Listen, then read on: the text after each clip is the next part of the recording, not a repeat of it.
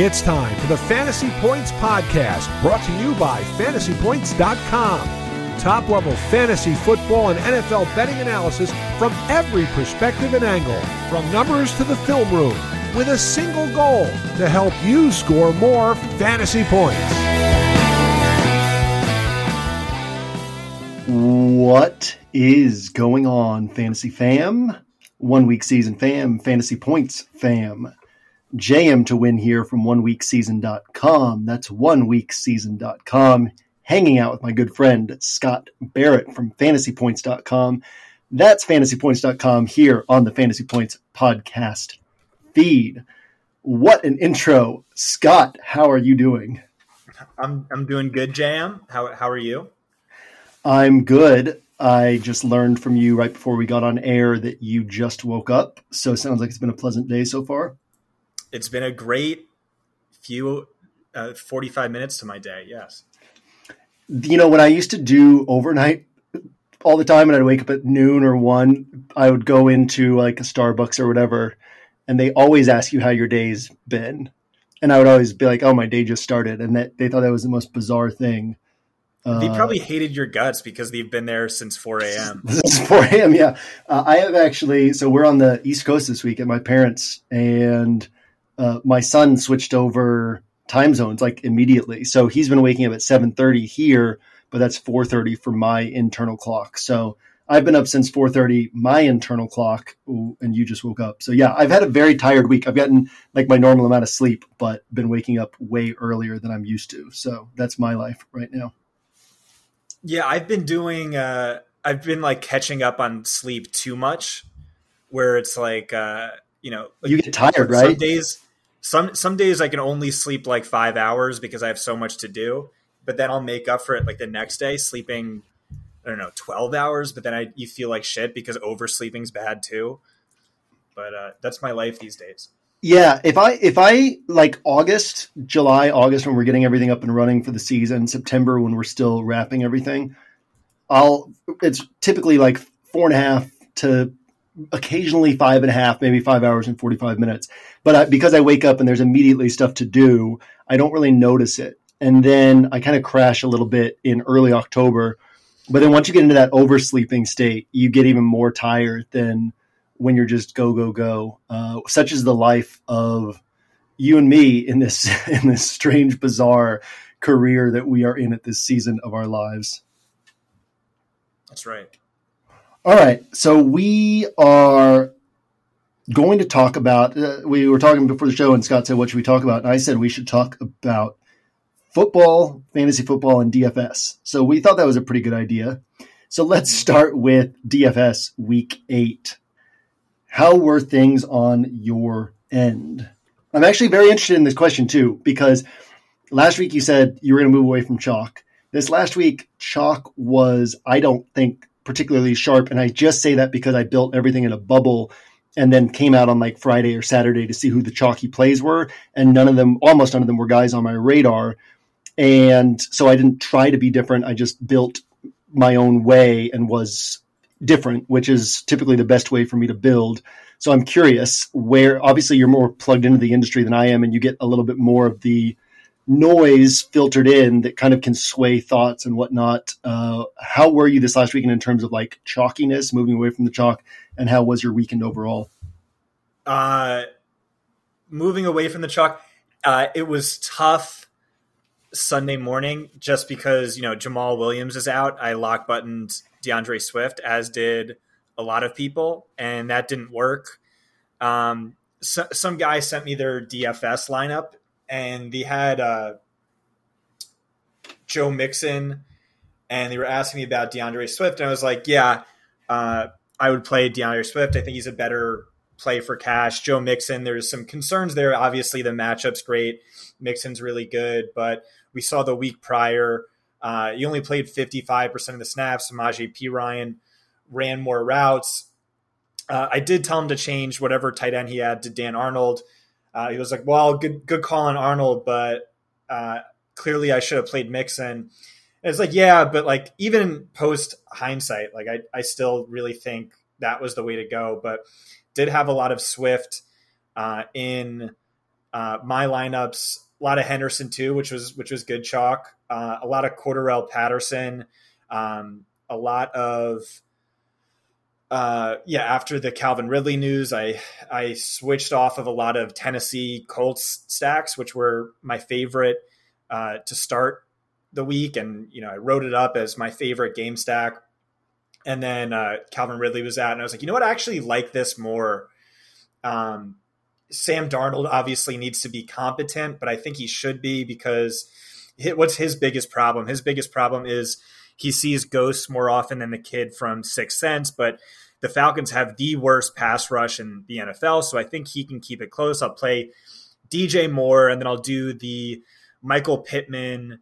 So I'll play DJ Moore, and I'll do Cordarrelle Patterson and Kyle Pitts, and that's what I'll do. But I pivoted off from a ton of Tennessee, Indianapolis game stacks and Pittman, AJ Brown mini stacks, which I loved. I did play some Jonathan Taylor, who I loved. Really thought people are underestimating him. He played 80% of the snaps through the first 3 quarters. His last 2 games were, top 5 snap share games of his career. Had a lot of James Robinson too, who got hurt. Jamal Agnew was on a ton of my lineups, maybe every single one. So he did really well at 3% ownership and super cheap. 6 catches, 38 yards, and a score. Jerry Jeudy I locked, which was always risky, but it was just like, hey, if this guy plays 80% of the routes in a top 1 matchup, and this is one of my guys who I've just always loved and anticipating a big breakout. Had a lot of Deontay Johnson, as we talked about in the podcast. He had 98 receiving yards and double-digit targets, as he's a lock for double-digit targets. He didn't do great. Some other bad play. Michael Carter was a guy who I thought long and hard about. Mike White clearly locked into him, and he played like 65% of the snaps. After the bye, they really made a concerted effort to feature him more. But at the same time, like if you looked 2 weeks ago, in terms of usage, in terms of XFP, it was really a 50-50 split between him and Ty Johnson. And so that was just the wart with him. I really considered it, made a lot of sense, but that one wart, well, it was only a 50-50. And, it's Mike White. Do we really trust this guy and the offensive environment? And he turned out to be the top scorer of the week. And number 2, number 3 was that AJ Brown, Michael Pittman mini stack. Number 4 was Josh Allen. That was obvious. Chris Godwin was number 5. He was chalk I ate. He smashed.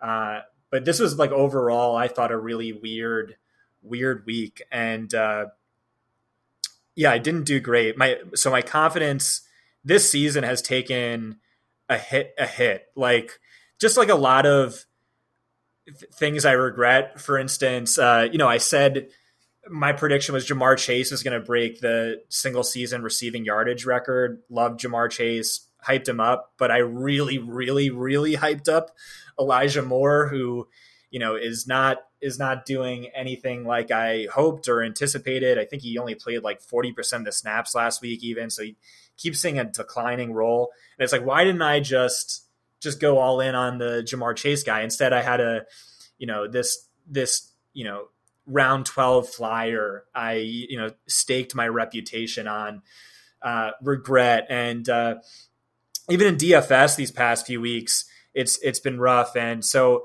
just need to remind myself on process. Remind yourself that you're Scott Barrett. You know what I mean? It's funny you say that because I often say that fear is at the root of most bad rosters, and the best way to overcome fear is with confidence. But confidence can be tough to regain when you lose it. You need that sports psychologist that Brady worked with when he was at Michigan. And I think he worked with him actually his first year or two with the Patriots as well. How many rosters did you build this last week? Did you build more? That sounds like a lot of rosters. Was it more than normal? Yeah, maybe that was part of the problem too. But yeah, I'm super into the sports psychology stuff. I spent a lot of time reading about that for myself, and I find it interesting.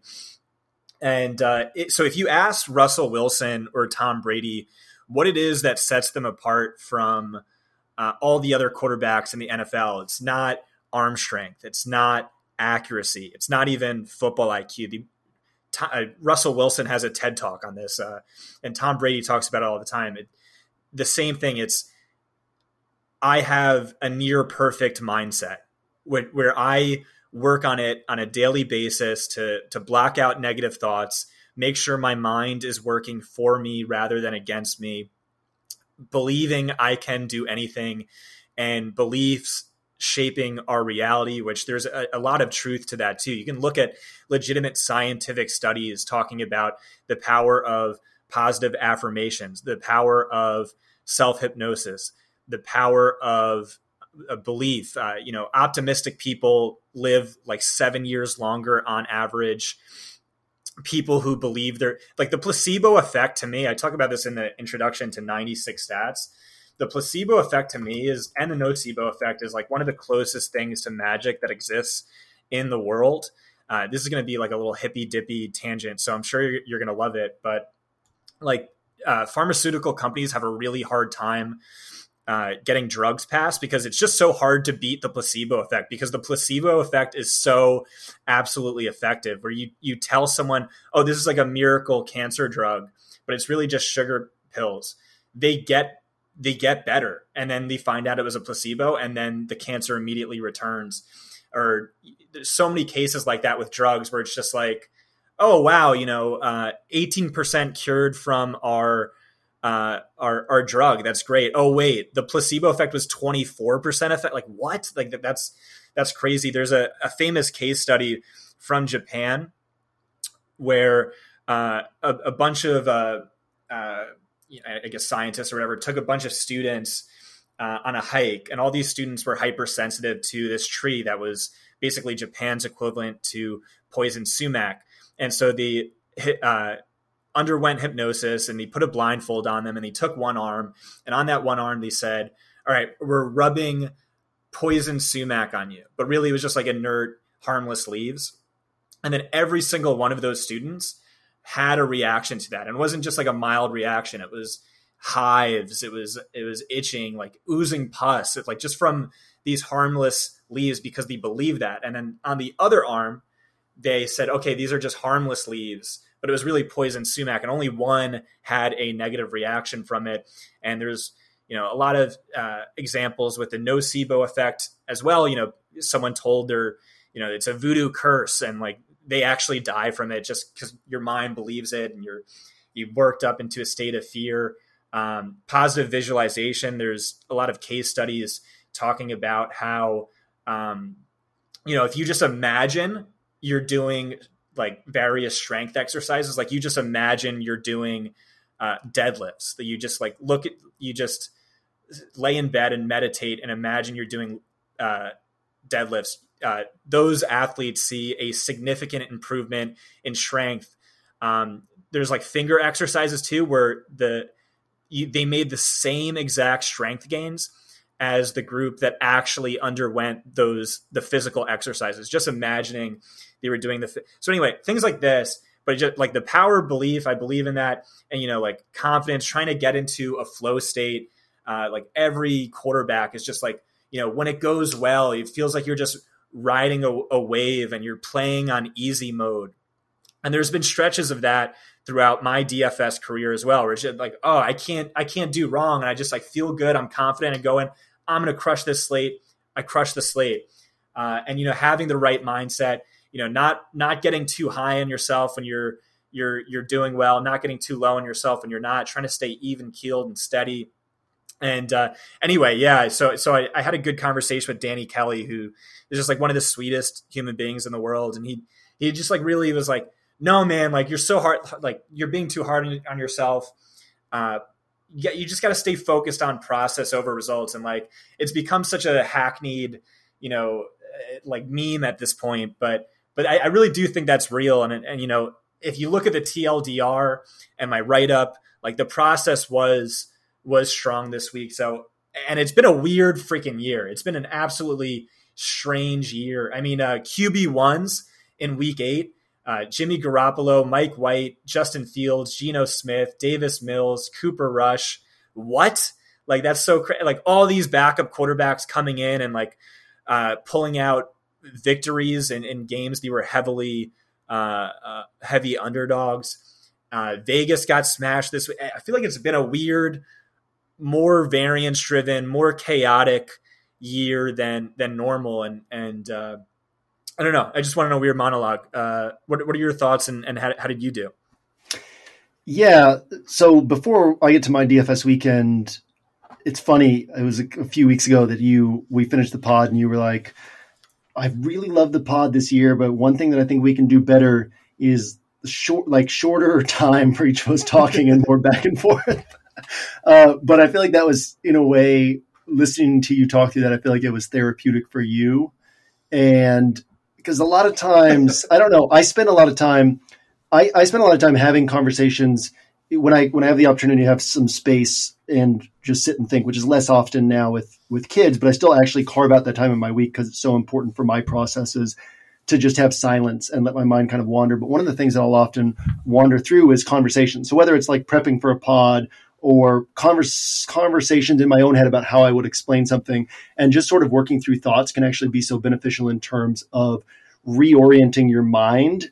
And I feel like that was kind of what you did there a little bit, was talk through some things that you know, and that it's easier for you to know and to share with others than to put into practice yourself right now. Right. And so hopefully talking through some of that, like, helped you get back to that mindset of that confidence and like recognize, oh, hey, maybe this is the only little thing that I'm missing. What were you about to say? Yeah. So the other thing I was going to bring up with that is I'm really good friends with a DFS pro who is really good, one of the most profitable cash players in the game. And we talk every week, and he is on one of the most unreal bad runs I have ever seen in my entire life. I have the receipts every single week, and he sends me his cash lineup, and then he'll ask me my thoughts on a 2v2, and whatever 2v2 he ends up on, and it's always great. It's like, hey, you know, I can make a compelling case for either one, is the difference between him winning like every single head-to-head or him winning only 60%. And so like he's lost legitimately 200,000 in profits. Like he's still profitable this year, but he could be, you know, 200K more. And it's every single week. This past week, he sent me his cash lineup for FanDuel, and I was like, all right, that's awesome. He's like, yeah, but I'm not playing, you know, and that cash lineup, which he would have entered into the qualifier, would have won the qualifier, would have finished first in a number of tournaments.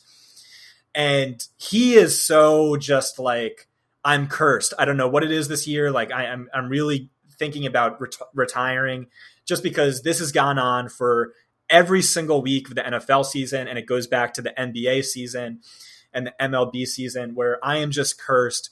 And I try and tell him, but like, you know, you're so close clearly, because it's just a 2v2 at the end and you flip a coin and it goes the wrong way. And yeah, so you could get stuck in that mental,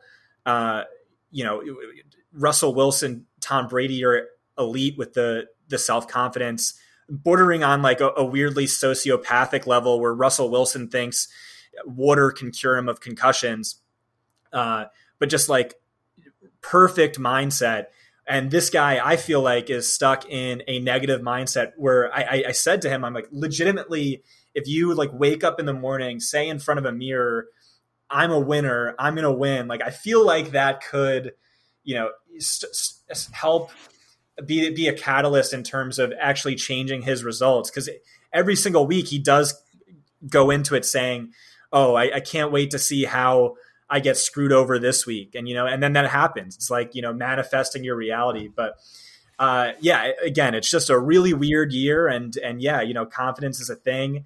And so if you're having, if you're struggling this year, a lot of DFS pros are struggling this year. try and stay optimistic, stay positive, stay confident, and remind yourself, process over results. Week to week, it's going to fluctuate, but at least 6 times out of 10, it's going to work out for you. You play you run the simulation of like the real football games over and over again. You're going to be right more often than you're wrong, but 2 weeks in a row of weirdness going on, you can get really hard on yourself. Yeah. The idea of once you get in that mindset of, I can't wait to see how things don't break my way this week, it does create a cycle that repeats itself. I feel like we started this week's pod on a sort of slow footing, like the first 3 or 4 minutes, but I think that this is actually one of the more interesting pods that we've had in your kind of 15 minutes of monologuing, because it's really interesting and important stuff. And we are taught so much logic that the illogical aspect of these things is difficult for some people to grasp and get on board with. If anyone is interested in learning more about how much more powerful our minds and bodies are than we give them credit for, I would recommend reading things by Tim Ferriss, reading things by James Nestor. This year I read both Breath and Deep by James Nestor, both extremely interesting books.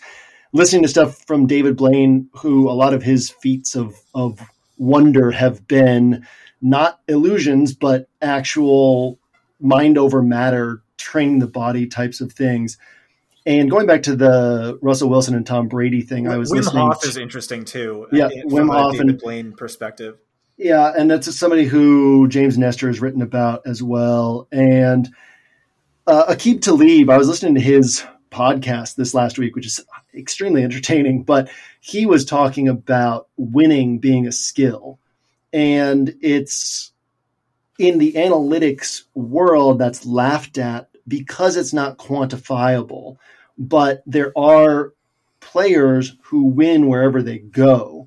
What makes Tom Brady such a better quarterback when he has an above average arm, but that's about it. He has far above average football intelligence, and the better he continues to take care of his body, he continues to have an above average arm, and his football intelligence grows and grows and grows, which is why he's 44 and still able to do what he's being able to do. But also there is a certain mindset that he brings to a locker room and that he kind of spreads throughout that locker room. And there are players who win literally wherever they go. And it is because winning is a skill. And so players who also don't have that, I think a self-fulfilling prophecy where it's just like, absolutely. This guy's a winner. This guy's a winner. You hear that enough, you believe it. And then it's, but I think a lot of times you have to hear it internally first. I think about I've talked about this before. I think I talked about this on Inner Circle a few weeks ago, just in passing, but last Thanksgiving, we swap off holidays with my wife's family and my family. So last year it was Thanksgiving with my wife's family, and the internet at their house was not working with my computer. So it was already big travel week with bringing, flying with the kid, and my wife was, I guess, 7 months pregnant at the time. And then you've got the holidays and stuff that you're supposed to be around for that, and plus your entire NFL week, and then the internet wasn't working. So I had to get a hotel room like 20 minutes away at a Hampton Inn and was just kind of shuttling back and forth. And I already knew, and then obviously Thanksgiving week is a big week for DFS, and so it's a big week for content providers. And so it was I already went on that trip knowing this is going to be a difficult week to conquer. And then the internet thing happened, and I had to get this hotel room, was constantly shuttling back and forth. And my thought was basically, it's kind of like when we flew to this trip to New England, we had to get up at 5 a.m. with 2 kids.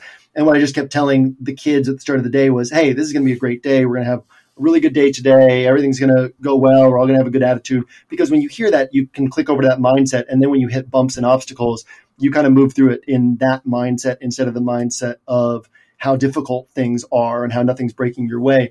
And so that Thanksgiving week, I just remember driving back and forth to the hotel and just saying over and over again, I'm elite. I have no problems with a week like this. I conquer this week without any issues. I come out on the other side of this week with victory. I'm elite. And then went and actually took down the Game Changer on Thanksgiving Day. Not because I was saying that, right? But that helps enormously, because instead of putting yourself in a mindset where you're like, oh my God, this week is killing me, you're putting yourself in a mindset where you're like, oh, nice, I'm killing this week, and let me see how I can kill this slate. Like, let me keep carrying this forward. And those little things can make a big difference, and they can help in every area of life. It helps when you can surround yourself with people who also support that and cut out that negativity that can be around you. But, even if you're in a position where you don't have that support, you can kind of start building that yourself and start proving that to the person who's around you or the people who are around you, and start gaining that support. I'm fortunate in that my wife is extremely supportive in those areas and kind of allowing me freedom to attack things and take big risks and conquer things. And sometimes I don't, sometimes I do, but I think that's extremely important. Do you have anything else to add on that, or should we move back over to week 8 DFS? Yeah. How did you do this week, JM? So in my opinion, I actually lost a little bit of money, but in my opinion, it was my best week in years, which is funny to say because I had that Game Changer win last year. I had that $200K Wildcat win 2 years ago.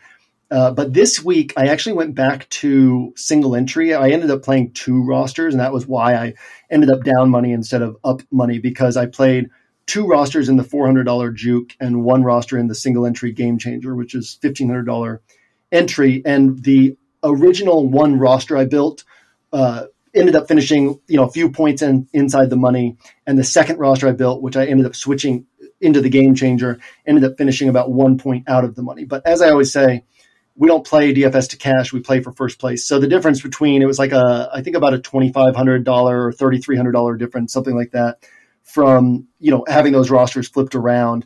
But the main thing for me was I did a great job putting myself in position for first place. So both my rosters had Michael Carter on them. You and I actually didn't have our call on Saturday. We should have, because I probably would have been able to talk you onto that play. But both my rosters had Michael Carter, and the main spot that I was wanting to build around was that Colts-Titans game. But I also really liked from a standpoint of what could not go off, but what could put up a lot more points than people are expecting with relatively concentrated offenses, was that Washington-Denver game. So I had Sutton on one roster, Judy on one roster, but what I really wanted to do was get a Bridgewater and Bridgewater, McLaurin, and Broncos wide receiver stack.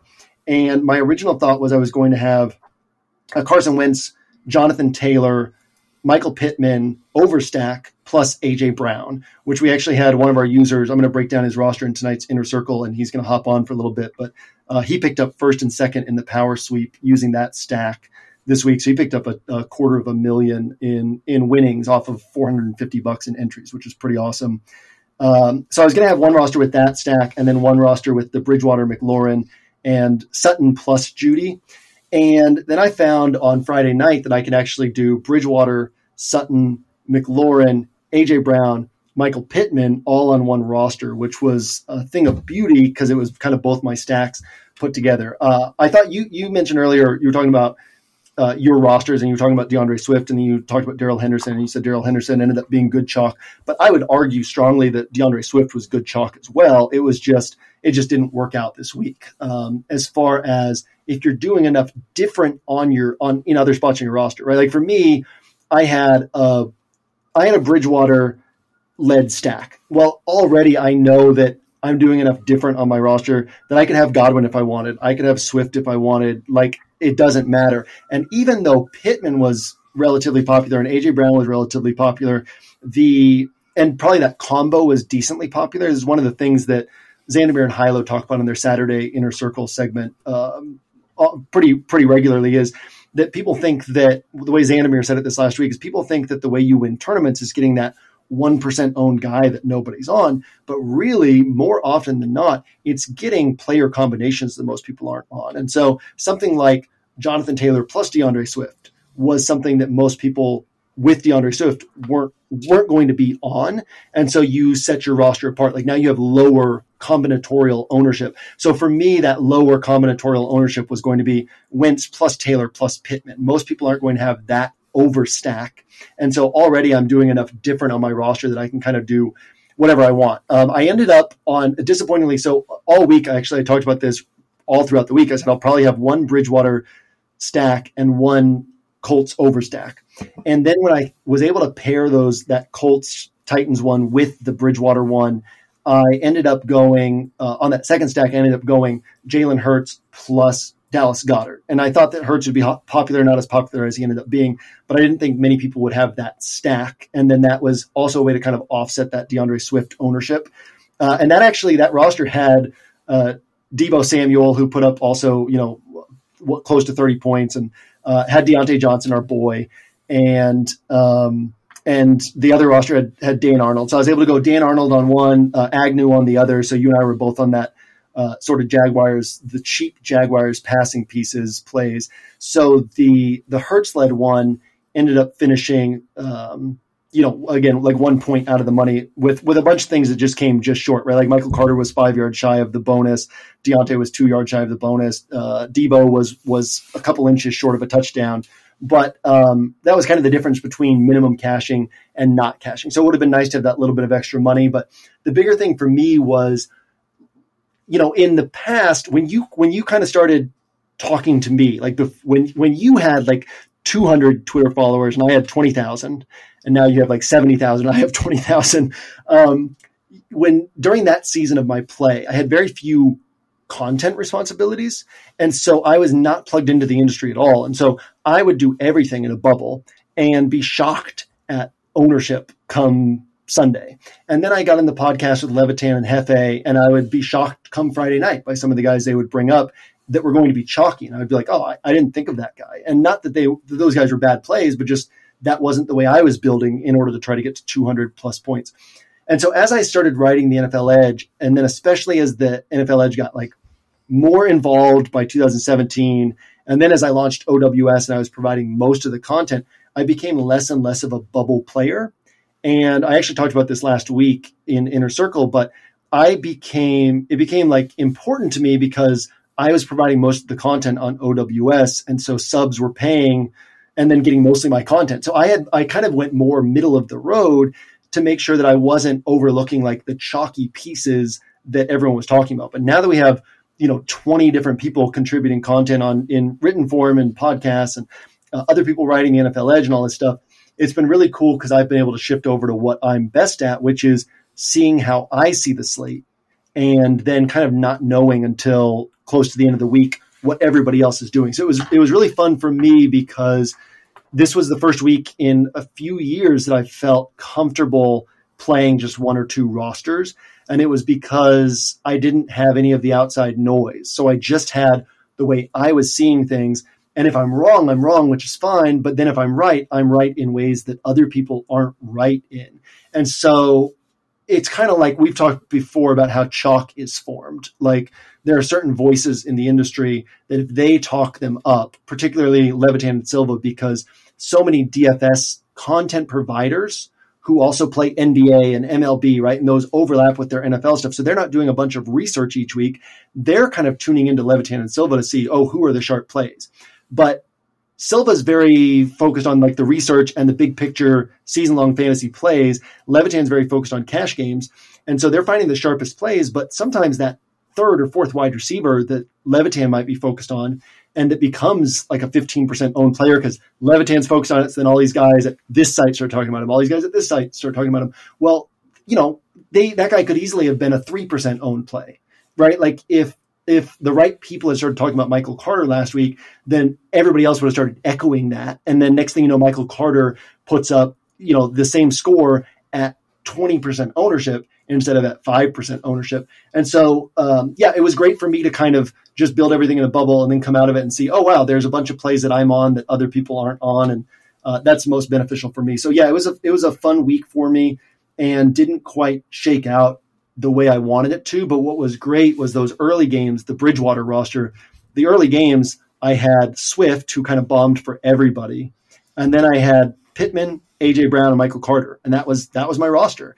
And like you said, those were the top three highest scoring DFS plays. So it's pretty stunning that roster barely cashed. But then I went into the afternoon knowing, okay, I have 3 of the top plays on the weekend already.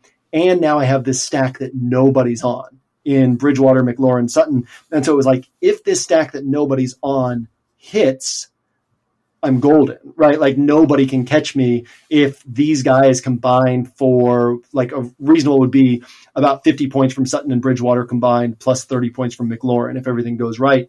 And that game really required McLaurin hitting in order for Bridgewater and Sutton to hit. So it didn't work out, but if McLaurin had been able to break through that secondary, which I broke down some numbers last week about how susceptible, like that Denver defense has mostly played teams that don't throw to wideouts or don't throw the ball a lot or aren't good at throwing the ball. But Hollywood Brown, Henry Ruggs, rest in peace to Henry Ruggs' career and to the person who he rear-ended last night.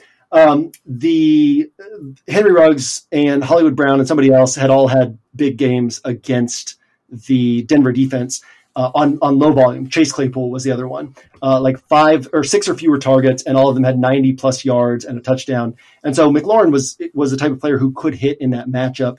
And it just didn't happen. But if he had, then that stack basically, like nobody was on that one. Now I add 80 points to the top 3 plays on the slate, plus Dan Arnold, plus whatever else, it allowed me to go up to the Bills or Bengals defense on that roster. And so yeah, it was close to being kind of a smash weekend for me. My game focused build did not work out, but yeah, that was that. Also, I hit on the Henry Ruggs thing, and like I kind of said rest in peace, which sounds almost humorous. But that is a terrible tragedy. And also a quick note here, if you're like a young person, take Ubers. If you're going to drink, take Ubers. Also, if you're an NFL player, your teams have car services. It's ridiculous for these guys to drive drunk. But please take Ubers if you are drinking, because it's a super easy thing to do, and then nobody gets hurt. But yeah, that was my weekend, and we should have had our Saturday call. It was a busy day for me since I'm at my parents' house in New England. But and what Saturday was? Oh, Saturday was the day before Halloween, so we could have done that. But yeah, interesting week on my end, and has me looking forward to week 9. Yeah, so we did miss that call. You said you would have talked me onto Michael Carter. You want to try now? I'd like to hear what had you so confident. Yeah, so let's go back to 2014, 2015. And one of the easiest edges in DFS back then was that we're talking DraftKings. It's PPR scoring.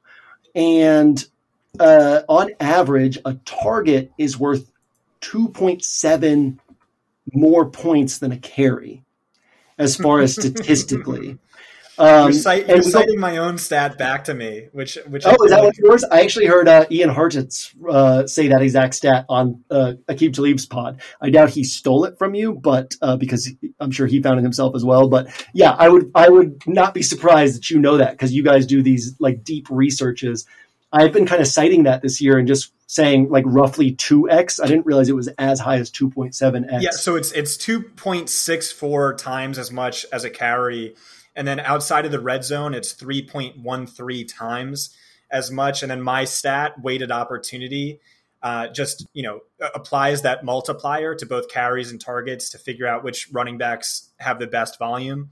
But I mostly just use during the season XFP because it's a more accurate version that also accounts for down and distance and depth of target and things of that nature. But yeah, weighted opportunity. Yeah, so if we go back to 2014, 2015, one of the easiest ways to make money in DFS was you'd get 20% ownership on Adrian Peterson at over $8K in salary. And he would occasionally put up like a 28-point game, but because he caught so few passes, he was rarely like breaking the slate. He wasn't putting up Derrick Henry or Christian McCaffrey type scores at that high price tag. And you could typically get a like low 5K, high 4K running back who was going to get 5 or 6 targets. And so it was like you could pay down for these guys who were going to get 5 or 6 or more targets. And then it's PPR scoring, pay up at wide receiver. Obviously, we know that you can always find, there's almost always going to be one of these cheaper wide receivers, whether it's like a 5K wide receiver or a 4K or even somebody in the 3Ks who will go for 25 to 30 points. But there's a huge pool of wide receivers there, right? And so you have to nail that play. Whereas the high priced wide receivers, if you understand what's going on with these different teams, the targets are often very bankable. And so you could pay down at running back and get these 18 to 22 point scores because of the targets, then pay up for the wide receivers who were guaranteed targets. Now, once the NFL shifted and teams started using running backs differently, starting with Le'Veon Bell, which the Cardinals then developed David Johnson in that way, and then the Saints drafted Alvin Kamara in that way, and the Panthers drafted Christian McCaffrey to fill that role, and the Cowboys tried to use Zeke that way for a little while, and all these teams started developing these pass-catching backs, oftentimes with three-down roles, workhorse roles. Then it became different, right? Like you had to pay up for these running backs because that was where you could get these 35 to 40-point games. But what's happened is the NFL has shifted again. And so, like Jonathan Taylor, look at his carries, right? 15, 17, 18, 16. And it looks like, man, this guy's just not getting enough work. Then look at the leaders in the NFL in carries. Jonathan Taylor has, going into last week, had the fourth most carries in the NFL because that's how teams are using running backs now. There's all these split backfields, and then we've got the 17-game season. Teams are kind of overreacting to that. And so people are still in the mindset of paying up for these high-priced running backs because that's what we did 2 years ago, 3 years ago, because you kind of had to do that. But now it's less consistent that you're going to see those big scores up there. It's less consistent that missing out on one of those high-priced running backs is going to just bury you, right? Like Austin Eckler put up a great score, but it was like 24 points, right? Mixon put up a great score, but it was like 26 points. And you kind of go down to, and Swift has put up all these really strong games, but it's like 20 to 18 to 22 to 24 to 28 points.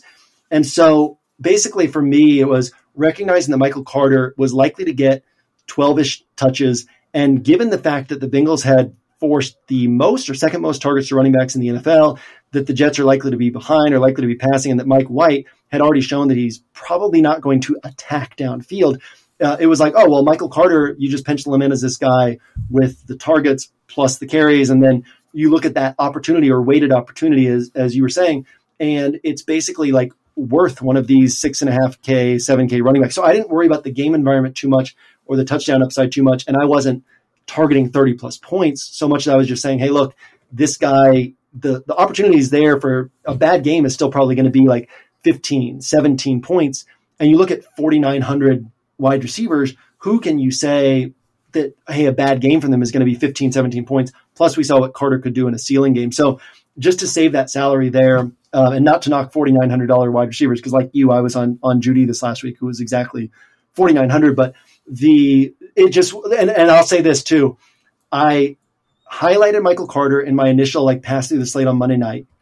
On Tuesday's Inner Circle segment, I talked through my bubble building process to kind of give listeners a sense of how I do that. And I actually skipped over Michael Carter's name because I didn't have the confidence to say that he was on my list.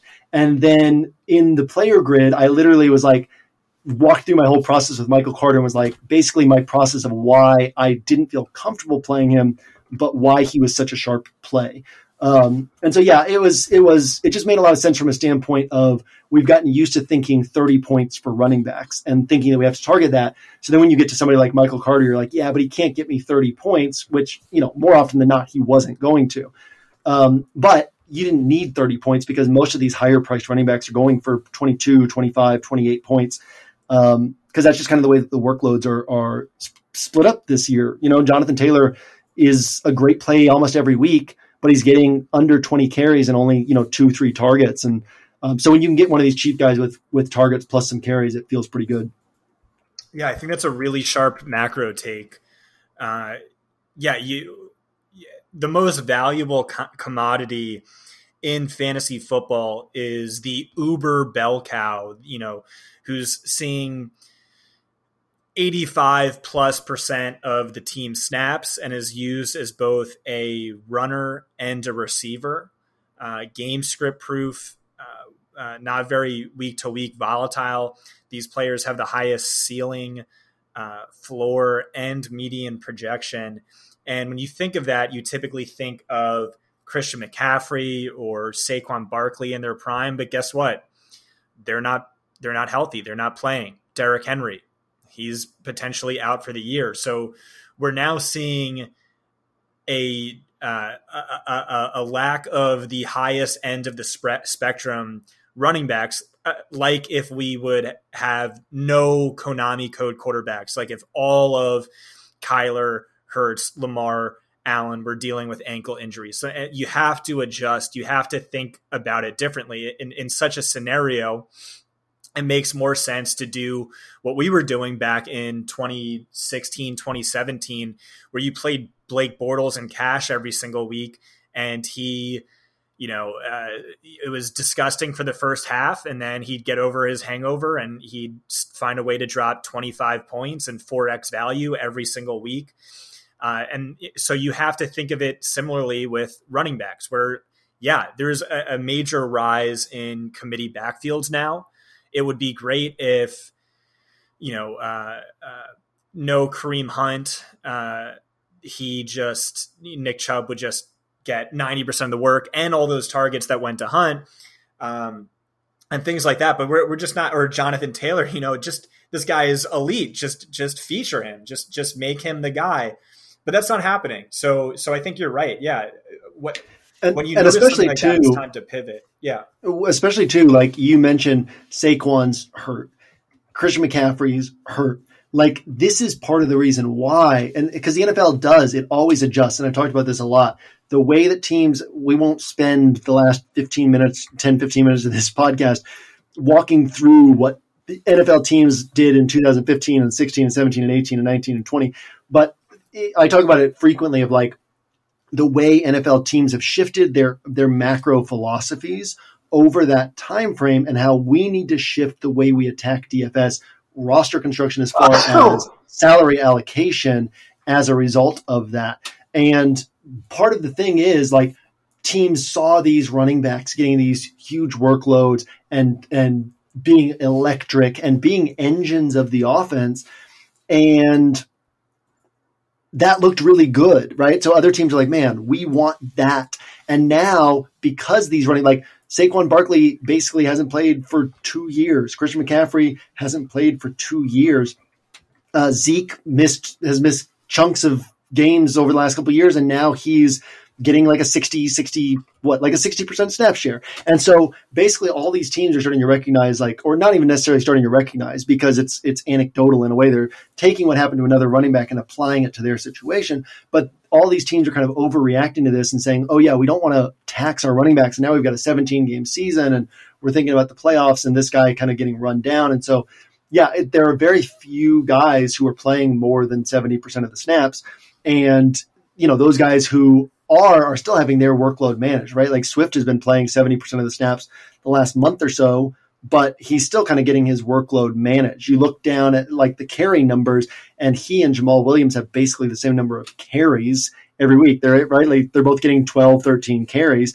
And then Swift gets the extra pass game work, but they're trying to kind of limit the wear and tear on these guys because they see that these all-in running backs keep getting hurt. And teams putting all their eggs in that basket, it ends up hurting them. And then you end up having to draft a running back to back up that all-in running back who can take over if that all-in running back gets hurt. But then you're like, well, why would we not then just split the work a little bit anyway? Which is kind of what the Cowboys realized with Pollard, which, speaking of Pollard, he was like, and speaking of football IQ, he was so low on football IQ early in his career. I remember like all the stat heads and combine people were like, oh, why is this guy not getting touches? And then you'd watch games and he would just make mistake after mistake on the field. And you're like, well, this is why, because coaches need to win games. But he has improved from like a football standpoint and he's still electric as an athlete. And so, the Cowboys kind of realized, well, why use Pollard as an insurance policy when we can kind of bring him and the Browns, same thing with Hunt and Chubb. Like, why use this second guy as an insurance policy when we can just be dynamic at all times and keep both guys fresh? And that's going to be the norm for the rest of this year and probably next year. And then we'll see what shifts from there. But and the sooner it's actually absolutely incredible that you and I are having this conversation for like on a free podcast stream right now. But the sooner that you as a DFS player, you, the listener, as a DFS player, adjust to the way NFL teams are playing things, the sooner you're going to be allocating salary more sharply than your competition, which just goes a long, long way over time. So yeah, hopefully the kind of our slow-footed start to this week's pod chased some people off because we've gotten into some really good stuff this week. So the only other thing I wanted to bring up from week 8 was another play you were on, which was Deebo Samuel. You know, everyone's talking about Cooper Kupp, who has the most fantasy points by any wide receiver through 8 games all time. Is he 2020 Devontae Adams plus? Should we be viewing him as Cooper Cuppatron? All these things. And like, obviously, you know, great play, wrote him up as a top 5 play. And the argument I made for Deebo Samuel was basically, well, why aren't we viewing him similarly? Why aren't we viewing him as 90 to 95% Cooper Kupp when he's priced at, 82% Cooper Kupp? Because right now he has the 7th most receiving yards through the first 7 games of the season since the 1970 NFL merger. And he's another guy who's smashed and continues to smash. I wrote it up exactly like that. And then don't think I had maybe had 1 share, if that. And so, yeah. It's so hard when you're writing up like a lot of content because when your focus is on the like, I don't know. I obviously, I mean, you're part owner of Fantasy Points. So I guess like over time you can kind of develop what makes the most sense for your play and your content. And I think that subscribers understand that over time, right? Because then you can provide technically the best stuff for them, but you guys also have like a large season-long crowd that you have to be thinking about. But for me, yeah, it's like adjusting my content to where it's built off of what I'm best at. Because sometimes finding those plays like Deebo, like I was on him from Monday night and it made a lot of sense. And then you see ownership late in the week. Well, I already had him on my roster. And then I looked at ownership, was like, oh my God, like under 5% owned. Really? That's crazy because he's such a sharp play. But when you're kind of having to write up so much content, it can be more difficult to reorient your mindset back to like, what do I actually think is sharpest? Not sharpest to like also have to hit on everything, but what do I think is sharpest? And so, yeah, I'm certainly with you on that. Like, because last year or 2 years ago, I wouldn't have been able to pull the trigger on Deebo, whereas this last week I didn't even think about it. But that's more because I've kind of been able to adjust my content over the last few years so that it's more focused on building off of what I do best. But yeah, super sharp on that write-up of Deebo because the 49ers, I mean, I got 7 targets this last week, and that's encouraging from a forward-looking standpoint. He had another game this year with 6, and then I think everything else has been 4 or fewer.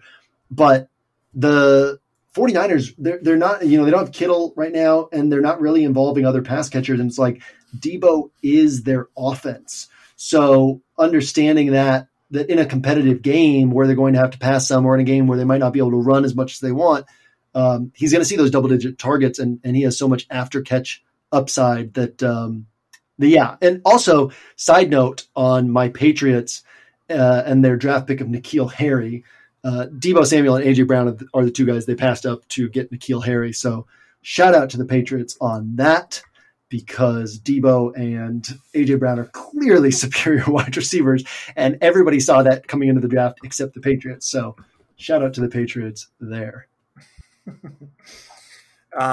Anything else you wanted to hit on? Yeah, I do want to mention the Cooper Kupp thing. So I'm such a game environment person that I have a hard time pulling the trigger on a 9K wide receiver going against the Texans. But I did have this thought going into the weekend, and it was reinforced after this last week.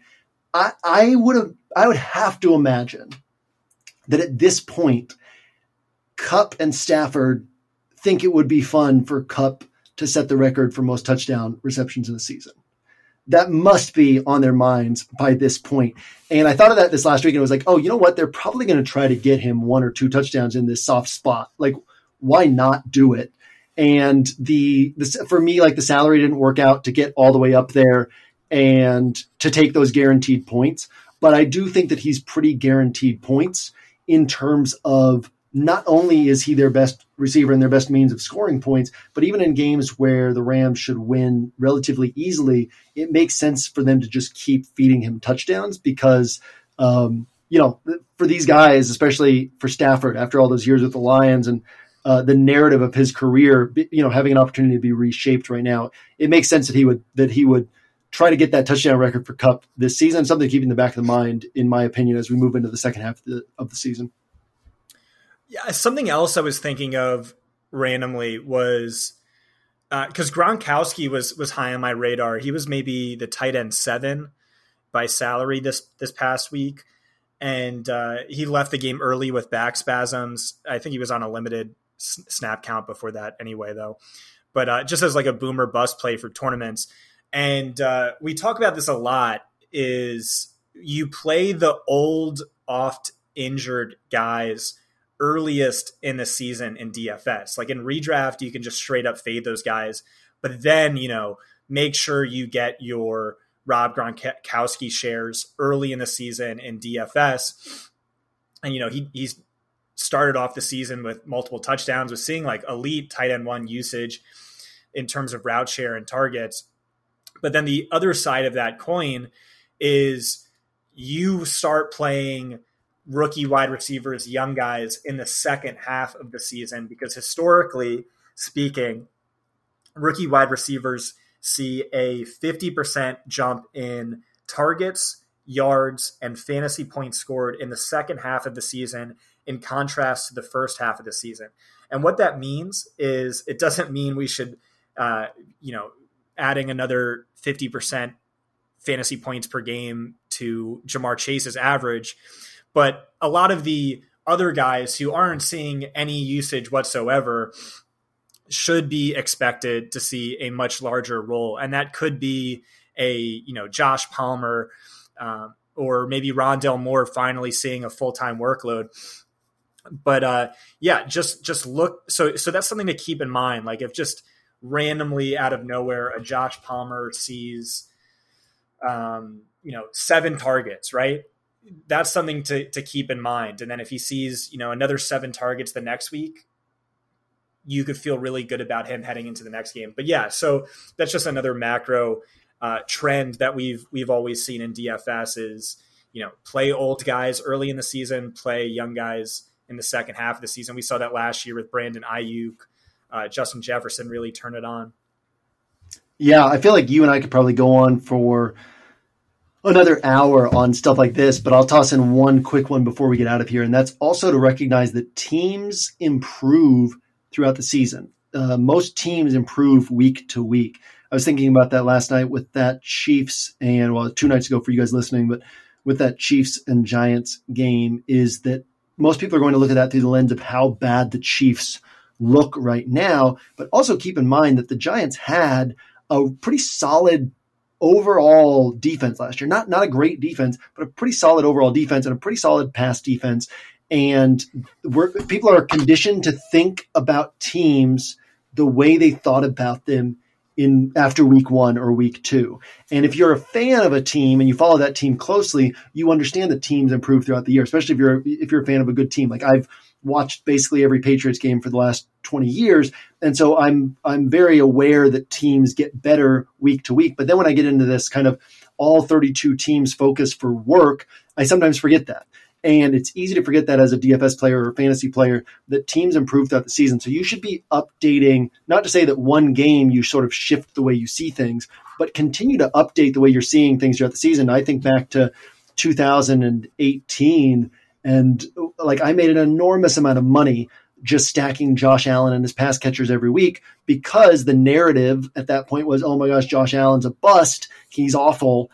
And then they came back, he was injured for a little while. He came back and things were just totally different. You watch the games, things were different. And so pay attention to places like that where you can see, oh, this player who everybody thinks is bad has gotten better. This defense that everybody thinks is bad has gotten better. This matchup is not the same that everybody thought it was. Maybe we'll be able to focus on that in like a future pod where we can kind of talk through some of the spots that we're seeing. But that's another thing to keep in mind. Scott, do you have anything else to add before we get out of here?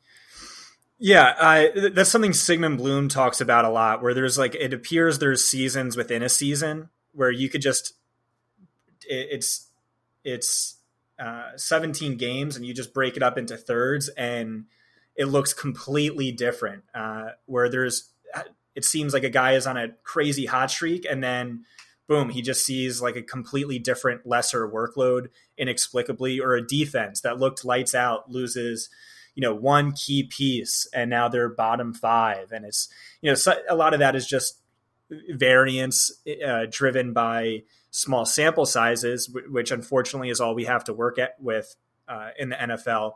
But you could see that too. So it's better to adapt quickly to changes like that than it is to not, I guess. But so that's another thing to just keep 100%. Yeah. I know that the Patriots from internally, they look at the season as kind of 4 parts, the first 4 games, the next 4 games, the next 4, the next 4. The Bucs didn't look like even like a playoff team, kind of a borderline playoff team until really the second half of the season, and didn't look like a potential Super Bowl winner last year until the last 4 or 5 games. And so, being willing to update and adjust the way you're seeing things is extremely important, especially because most of our competition will not be doing that. With that, thank you so much for hanging out with us this week. Scott, as always, it's a pleasure to do this pod with you, one of my favorite parts of the week. Listeners, hopefully you feel the same way. Check out fantasypoints.com. You are listening to this on the Fantasy Points podcast feed, so you've probably already done that. Check out oneweekseason.com. You've probably listened to us enough times that you've probably done that as well, but I have to say that each week for Scott and myself. And for Scott and myself, thanks for hanging out. We will see you back here next week, and we will see you at the top of the leaderboards this weekend.